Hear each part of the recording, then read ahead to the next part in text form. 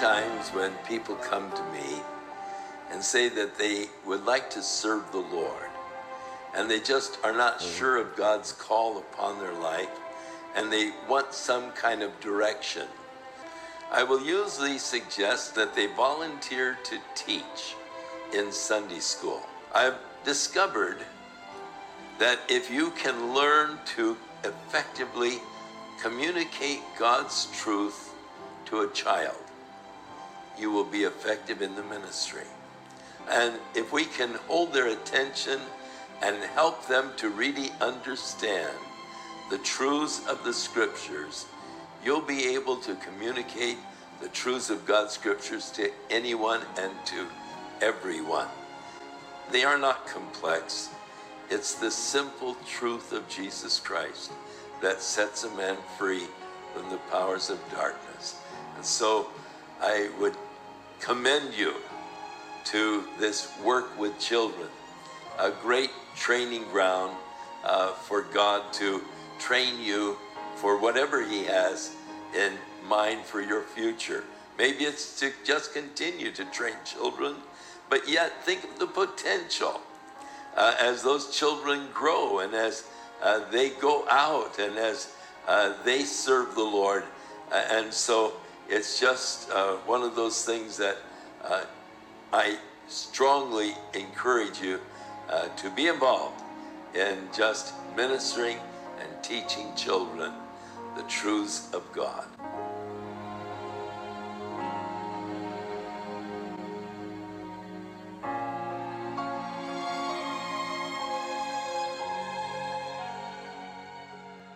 I'm just going to go over some areas that you can serve here at Generations. The nursery is a great place to start if you've never served before. You get to hold these beautiful little ones, and also it's such a blessing to the parents and the families serving in this way. This is a lot of times the only time that parents get time away from their children. So if you're interested in serving in the nursery, or any of the areas I'm going to go over. In your bulletin, there's a thing on the back that you could fill out and just check children's ministry, and somebody will contact you. Here's some pictures of some of our servants and our little ones. Aren't they precious? Okay, Sunbeams is our pre-K to kindergarten class. Here is where the kids get their first foundations into the gospel. They're taught a lesson as well as a craft. They do songs, they have snack time, and we also do a playtime with them. This is just such a blessing to serve in here. You get to build these relationships with these little ones, and you'd be really surprised at how much they retain and how much they're able to learn and tell it back to you. It's really a blessing to see the wheels turning, the gears turning, and the light bulbs go off for these little ones, and just to be able to pour God's love into them. We also have opportunities for the youth to serve in pre-K. If you're 14 and up, you can serve in pre-K, and that helps out our leaders a whole lot. And it also counts as volunteer hours for our youth for graduation. Kids Church. We have a lot of fun in Kids Church. However, fun is not our main goal. We get really serious up there. We're teaching them the books of the Bible right now, how to use their Bible. We do an object lesson. We try to keep it lighthearted, but also they are amazing at how they can take the lesson and tell us back an application. I've been so amazed at how these kids have been able to connect all the dots. And it's just so neat to see God's love come out of them. We have a lot of fun. We have several workers up there that you can see.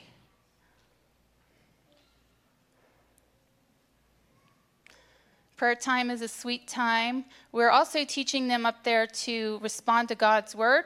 Our main focus in Kids Church is to build relationship with our Heavenly Father.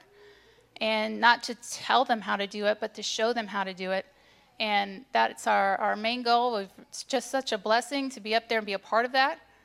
And also teens can also have an opportunity to serve up in the soundboard, and also that goes towards volunteer hours for graduation as well.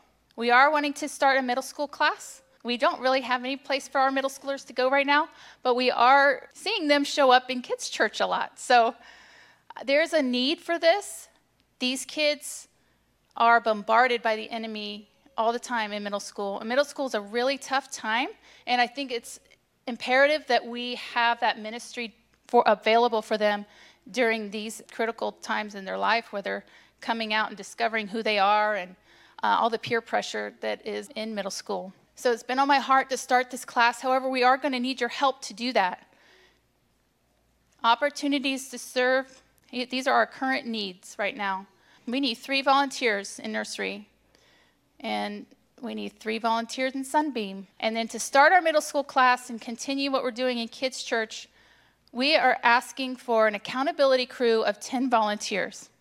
And what that is we aren't asking you to come up and teach necessarily, but to just be there in the room so that we have accountability. We don't have one adult up there with a bunch of kids, and that's for the safety of the adult and also for the safety of the children. We have a 2 deep rule here in Generations, so we need to have 2 adults in the room at all times for every class.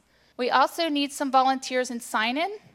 The sign-in is the kiosk out there where families come up, and if they're new to the church, they may need help signing their children in, and that's pretty easy. You just sit there and you just got to learn how to use the kiosk. I want to illustrate our needs a little bit further. This is our April calendar. I want you to look at nursery. And I've highlighted the people who serve in more than one place or more than one day of the month. Okay? So you can see yellow is the Garcia family. And they are serving in multiple areas in children's ministry. And in nursery, they're serving a lot. And we really need help there. Okay, in pre-K, we've got Anita and Howard that serve consistently twice a month. And then the McGlathery family also helps out in pre-K. Kids Church. The green is my family. My teenagers serve 3 times a month in different areas in children's ministry. We are the only ones besides Miss McGlathery that helps us out in sign-in. We really need help in sign-in so that we can be used in other areas. It's just been really hard for us to be in 2 places at once. So these are our needs. I wanted to encourage you, if you've never stepped out into ministry before, to just take that step. Luke 3:23 says, "Now Jesus himself began his ministry at about 30 years of age." Even Jesus had to take that step, had to make that beginning. There was a beginning to his ministry. I want to encourage you to consider serving in children's ministry. A lot of people think, well, I've already done that. I've checked that box. It's someone else's turn. Okay, but the Bible doesn't say that we only serve until this age or that age or until we get tired. If it's your gift, I encourage you to see it through. Paul served until the end of his life. Some people are afraid, and that was me, or nervous, or unsure, or maybe you feel unqualified. Nehemiah 4:14 says, "And I looked and arose and said to the nobles, to the leaders, and to the rest of the people, 'Do not be afraid of them. Remember the Lord, great and awesome, and fight for your brethren, your sons, your daughters, your wives, and your houses.'" The children in this church are our brothers and sisters in Christ. We must fight for them. And we need your help to make it happen. We need to fight for them because the enemy is fighting for them. We talk about how we need revival right now. We're praying for revival in the nation, in Granbury. Well, I say we need revival here in Generations Church. Revival literally means awakening. And I'm asking you guys to wake up. The church is 1 generation away from extinction. 1 generation away from extinction. Do you guys understand? Do you see the importance here? Our church name is Generations. Let's pour into this next generation.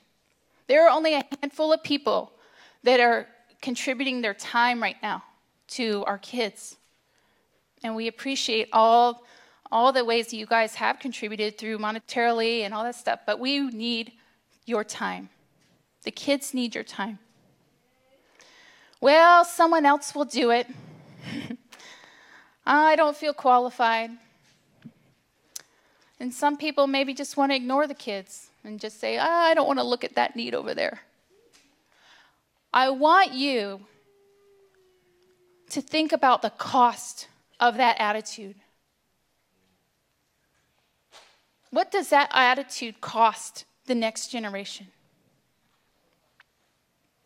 Spurgeon once said, the capacity for believing lies more in the child than by man. Children's ministry has the greatest harvest of souls. 86% of Christians come to Christ between the ages of 4 and 14. Maybe you were one of them. I'm inviting you to be on a boat that's going somewhere. Do not be on a sinking ship. So come join us. Thank you.